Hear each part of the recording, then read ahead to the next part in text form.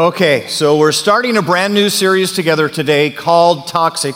And I know some of you have been going, all right, where are we going with that? What direction is this thing going to head? And what we're really going to do for the next couple weeks together is unpack this issue of forgiveness.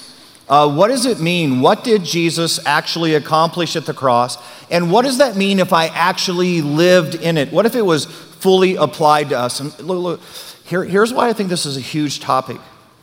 Every one of us in this room, we've done stuff. We've had ill-lived moments in the past and things that man, we look back and go, oh, if I could live that over again, if I could do that again, I would do it so differently.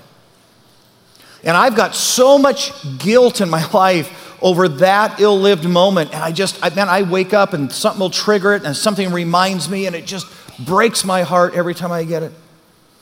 And the problem is, if you and I live our lives in the guilt of the past, you get that stuff will get internalized and it will fester and you and I will go toxic.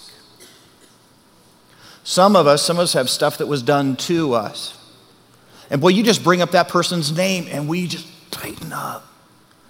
And worse than that, if you hear that they're being blessed or you hear that their life is going okay and you're like, how in the world can God be letting that happen? I mean, as horrible as they were and as badly as they mistreated me and as unfair as they were in my life, how can their life be doing better than my life?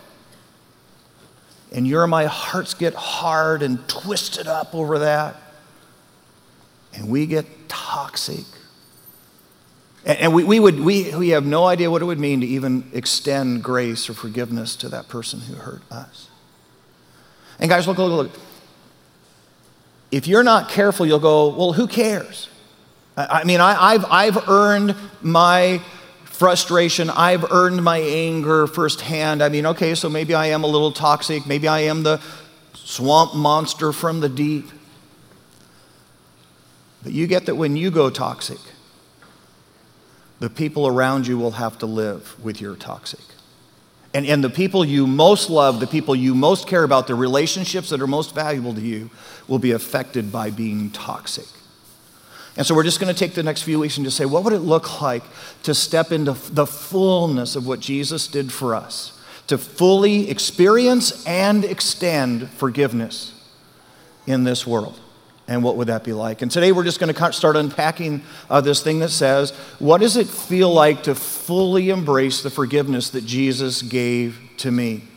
You know, it's remarkable to me how many Christians there are who would say to you, no, look, I know I'm a Christian. I know that I'm forgiven and that what Jesus did on the cross paid for my sins.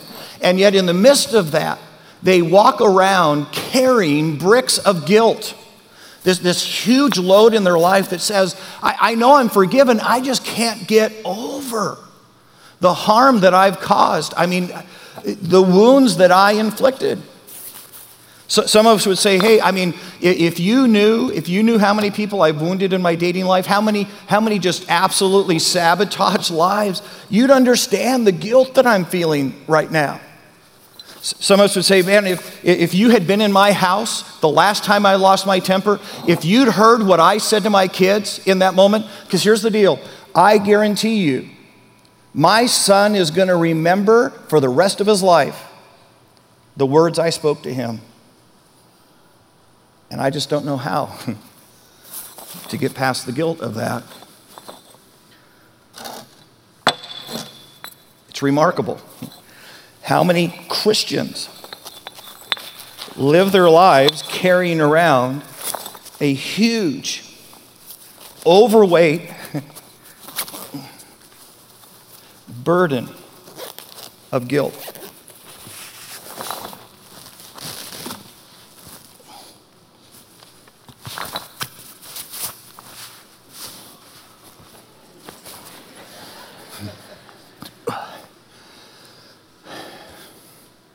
And here's what I'm wondering. Is that what Jesus intended when he was dying on the cross? That you and I would be forgiven for our sins, but we'd spend the rest of our lives feeling guilty over our sins? I mean, was that the plan? Is that how Christians ought to be? So here's what we're going to do a little bit today. We're going to do a little bit of a theology study. We're going to just kind of go through Scripture, because as you and I understand biblically what Jesus accomplished for you and me on the cross, it's going to all of a sudden grant us freedom to apply that to our lives and to step into a whole new place of forgiveness and release in our lives. So do me this, grab your Bibles real quick. We're going to unpack this together. And I just want to encourage you, man, always bring your Bibles. I don't care if you do it on a smartphone. I don't care if you carry a big family Bible and beat Mormons on the head. I don't care. Bring your Bibles, because here's the deal. You're going to want to know at the end of the day that what we're saying together is true, that it's not just Lynn's opinion, that it's God's word. So here we go. It's 1 John.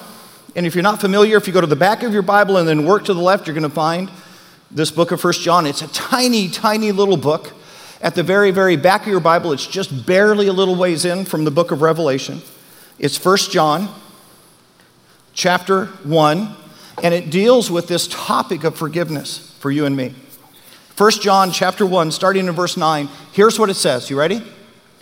If we confess our sins, He, talking about God, is faithful and just and will forgive us our sins and purify us from, next word, all unrighteousness. And here's what I'm thinking, guys, I'm thinking when God said, I will purify you from all unrighteousness, that He probably was thinking all. Which means, guys, get this, because this is a big deal. This means that in the moment you and I got to the cross, in that moment, we were pre-Jesus and we were just trying to figure out God and we were just trying to understand this thing, and somewhere the sermon made sense, somewhere something the pastor said or a friend said to us, and we said, I get it. I've got stuff in my life that I need God's forgiveness for, and we got to the cross and we said, I need you to forgive me, and I need you to be my Savior. In that moment that we became a Christian, that every one of our sins, you ready? All of our sins in that moment were placed on the cross of Jesus, which includes all of my past sins, all of the present sins. So everything I did on Saturday night before I got to church that Sunday, everything I said to the kids on the way to church that Sunday, all of my present sins got nailed to that cross. But you want to hear something really, really cool? All the sins that I still hadn't committed yet, all my sins were placed on the cross the day I became a Christian. That's a big deal. Let's look at another passage. It's Psalms chapter 103. So take your Bible, you go right to the middle of your Bible and open it up. You're probably going to come to the book of Psalms. If you open up to the book of Jobs, it's not what you're thinking. That's actually a book about somebody who needed a job. So Psalms going to be right in the middle of your Bible. It's Psalms 103. It's verse 12. Now watch this. Psalms 103, verse 12. As far as the east is from the west, so far, that's how far. As far as the east is from the west, He has removed our transgressions from us. Now, guys, this is totally cool. The cool part is, God didn't say as far as the north is from the south.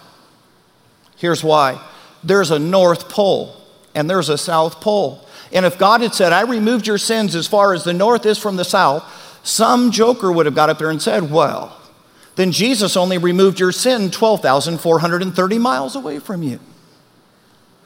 But because He said east from the west, you get what God was trying to communicate. If you can figure out how far east is from west, then maybe, just maybe, you could find your sin again once I forgive. You want to hear something really cool?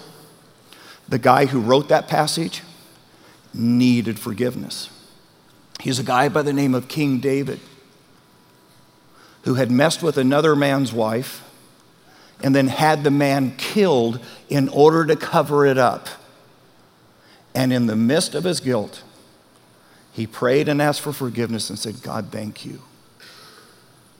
Thank you for being the type of God who takes my sins as far as the east is from the west.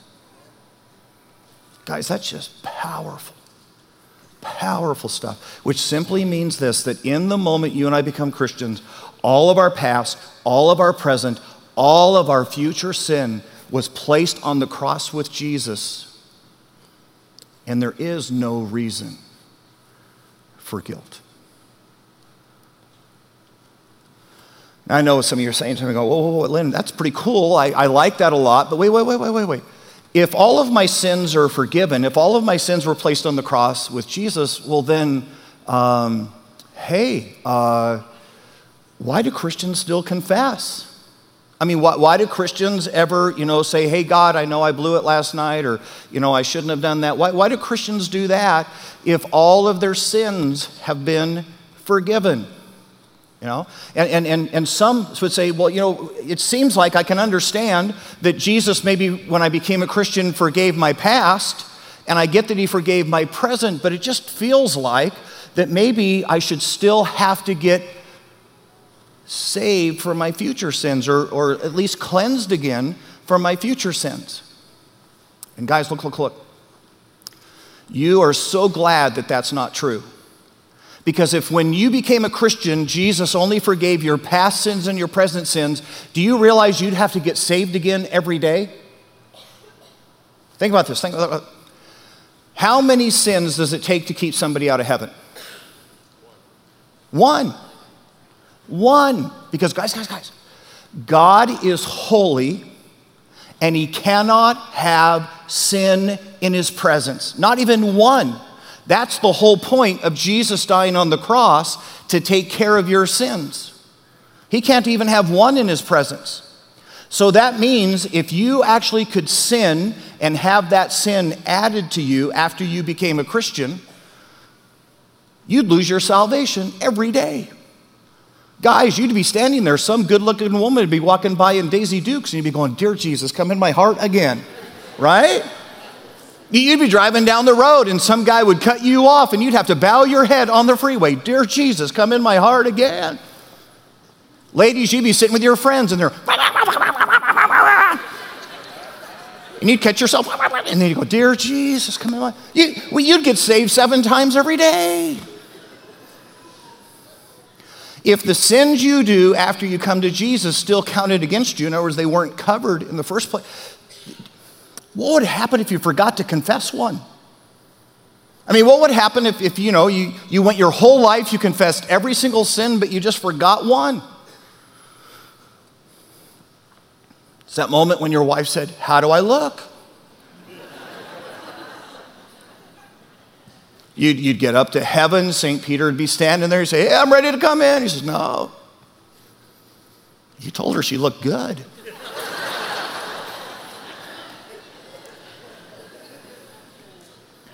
And guys, look, I'm just telling you, you're thrilled. You're thrilled that when that moment came and you came to Jesus, that all of your past, all of your present, and all of your future sins were nailed to the cross. Maybe this helps. Maybe this helps today. When Jesus was dying on the cross, what happened to Adam and Eve's sin? So this is the tree of the Garden of Eden, okay? This is where the apple came from. So here's Adam and Eve. When Jesus is dying on the cross, how many of Adam and Eve's sins was he dying for? All of them. How did he know all of them? Because he's omniscient. Big Bible term for he knows everything. And so 2,000 years later, hanging on the cross, Jesus, looking back to Adam and Eve, died for all their sins, even the one they didn't think he saw when they snuck behind the tree. All of them. When Jesus was hanging on the cross, he looked 2,000 years into the future and saw you. And because he's omniscient, how many of your sins did he see? All of them. And so when he hung on that cross, guess how many of them he took to the cross with him? All of them. See, you and I get all freaked out because you go, whoa, when I was 17, I became a Christian, and that was when I... No. When he hung on the cross, he saw your whole life. He saw the sins you still hadn't even committed yet. Because when he's on the cross, all your sins were in the future. And he took them all and placed them on the cross. And guys, I'm just telling you, that is good news for you and me. Now, I know what you're thinking. You're going, well, wait a minute. If they're all on the cross, if they're all taken care of, then why are we confessing them? I mean, I don't get it. How come when I do something I shouldn't do as a Christian, how come I'm supposed to go back and say, hey, God, I know that was wrong, and I know I'm sorry. Right? Because there's a difference between a debt and a relationship. When Jesus hung on the cross, he paid your debt. He paid the bill for your sins. But you can still screw up a relationship. Okay, let me see if I can help.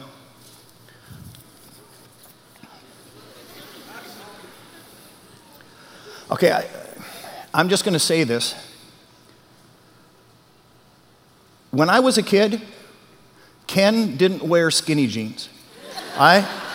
He was a man when I was a kid, but I'm just saying. All right. So anyway, husband, someone was applauding that. You're going, yeah. When I played with Barbie and Ken, we were men. All right. So good for you, man. I'm with you. All right. So married couple. He comes home frosted one night, says some stuff he shouldn't say.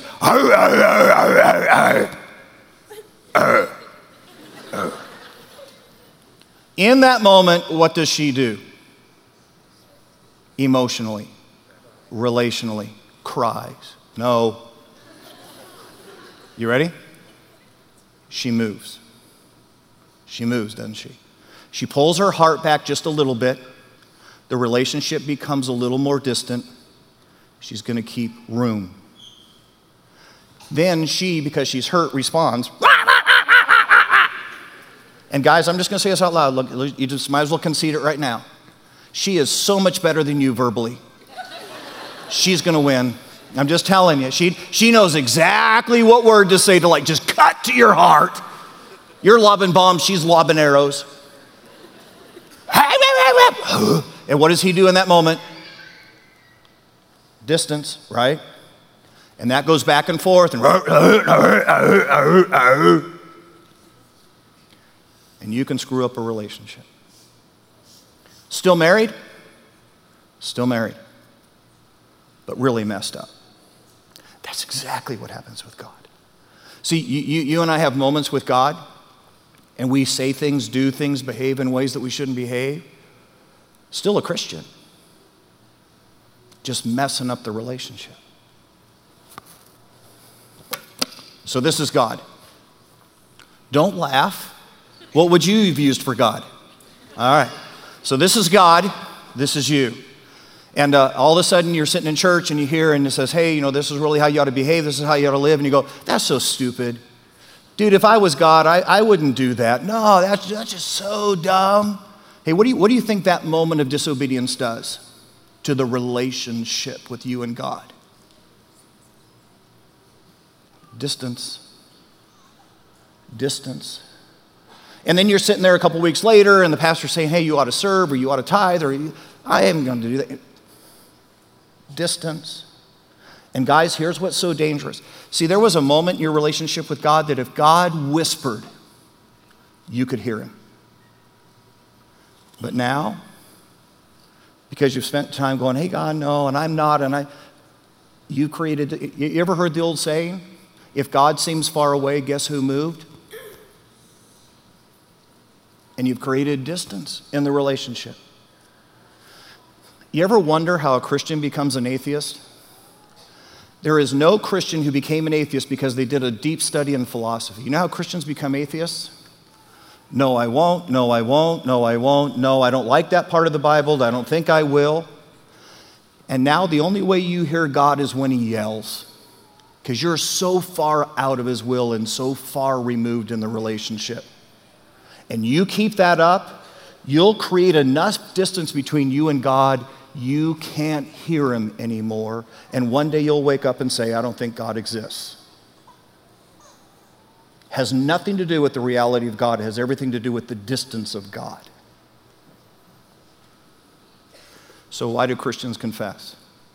The same reason husbands and wives confess. The same reason you say, honey, I'm sorry, man. I know I said some things I shouldn't have said. I know I lost my temper. Man, I'm sorry. Would you forgive me? And what you're saying in that moment is, hey, could we re-engage? Could we move the relationship back together again?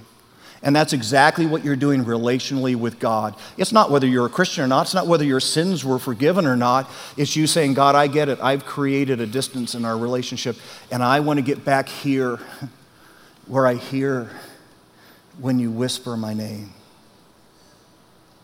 I want that relationship again.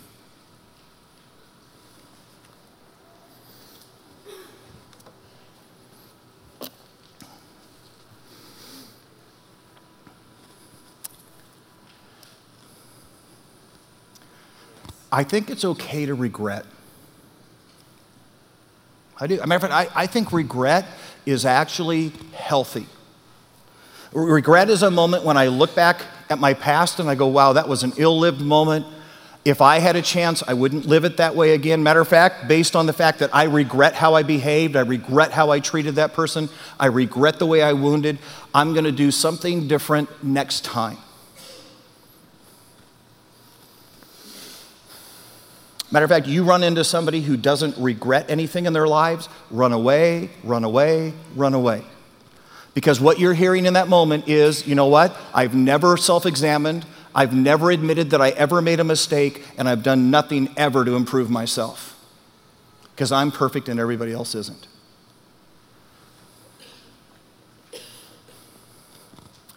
I would tell you that I've got regret in how I dated. I can name for you young ladies that dated me, and they were further from God after dating me than they were when they started. And I just said, I regret that. And I made a covenant in my heart that simply said, never again. And I purposed that said, every person who comes in contact with Lynn Winters is going to be closer to Jesus for having met me, not further away. So I'm just saying, guys, regret's okay. The problem is guilt. See, regret says, that's what I used to do. Guilt says, this is who I still am. You realize guilt will paralyze you. Guilt left unattended in your life will turn absolutely toxic in your life. Here's what guilt does.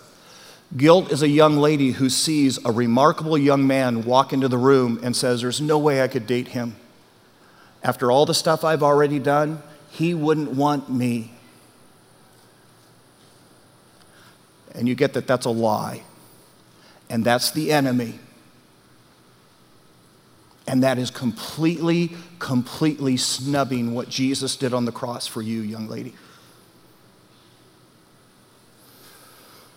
Guilt is parents whose kids start going a little sideways on them and they go, well, how would I say anything? I can't say anything about the parties they're going to or the things they're drinking or smoking or the friends they're, I did all of that when I was their age. If I tried to say anything to them, I would be like a hypocrite. And you realize if you live in the toxicness of that guilt and never step up and actually parent your kid,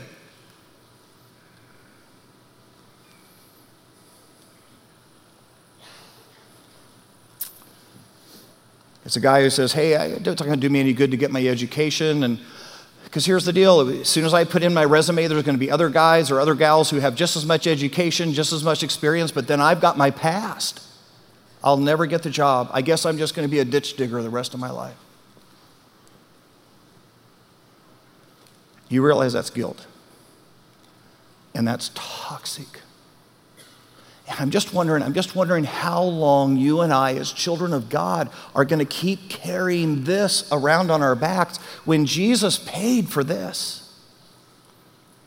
And how powerful would it be for you and I to simply today go back to the cross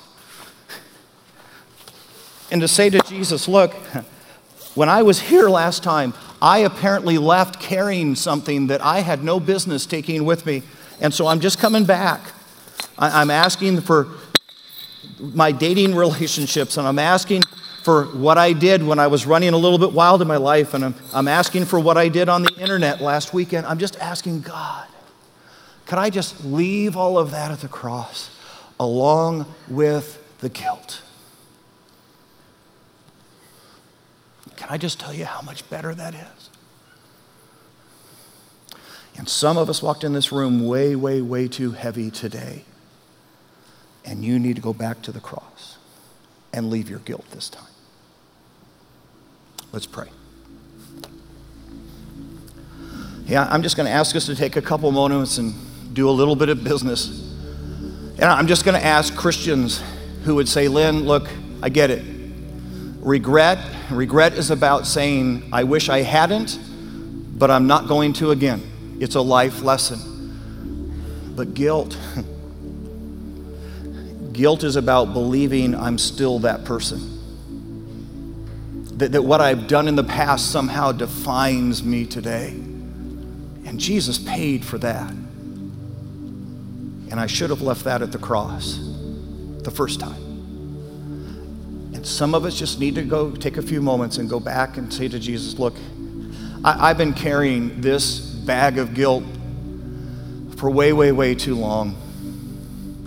Can I just leave it at the cross this time?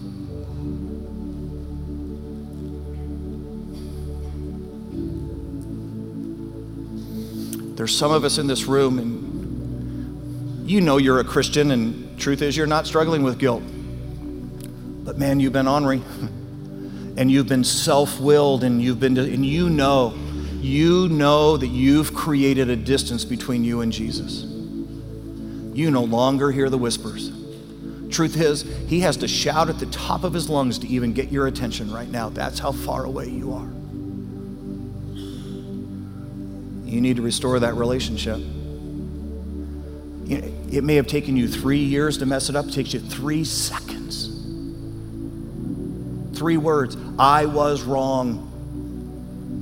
I am sorry. To restore. And you could walk out of this room hearing the voice of God today. Some of us need to take a moment and do some repair work. Dear Lord Jesus, we simply come to the moment, and God, we cannot even begin to say to you how thankful we are for a cross that not only removed the price of our sin, but removed the guilt of our sin. And God, my prayer is that hundreds of people would find freedom today, that they would bring the junk that they've been lagging around all of this time and just take it to the foot of the cross and say, God, look, please, would you remove the guilt of this from my heart and my life? Would you grant me a freedom to be able to openly say, yeah, I did, and I was, and that is my past. It's not who I am today because of Jesus. And I'm free of that. God, I would pray for Christians who've been casual in their faith and have just said, you know what, I'm going to do my own thing. I don't care if I live at a distance from God. And yet, God, if they're honest today, your voice has grown quiet. They can barely hear you right now. Would you terrify them with how silent your voice has become? And God, would they run back to you? Say, I want that relationship back. I want that closeness back. I want to hear when you whisper my name. God, help us to step in to forgiveness today. In Jesus' precious name, amen.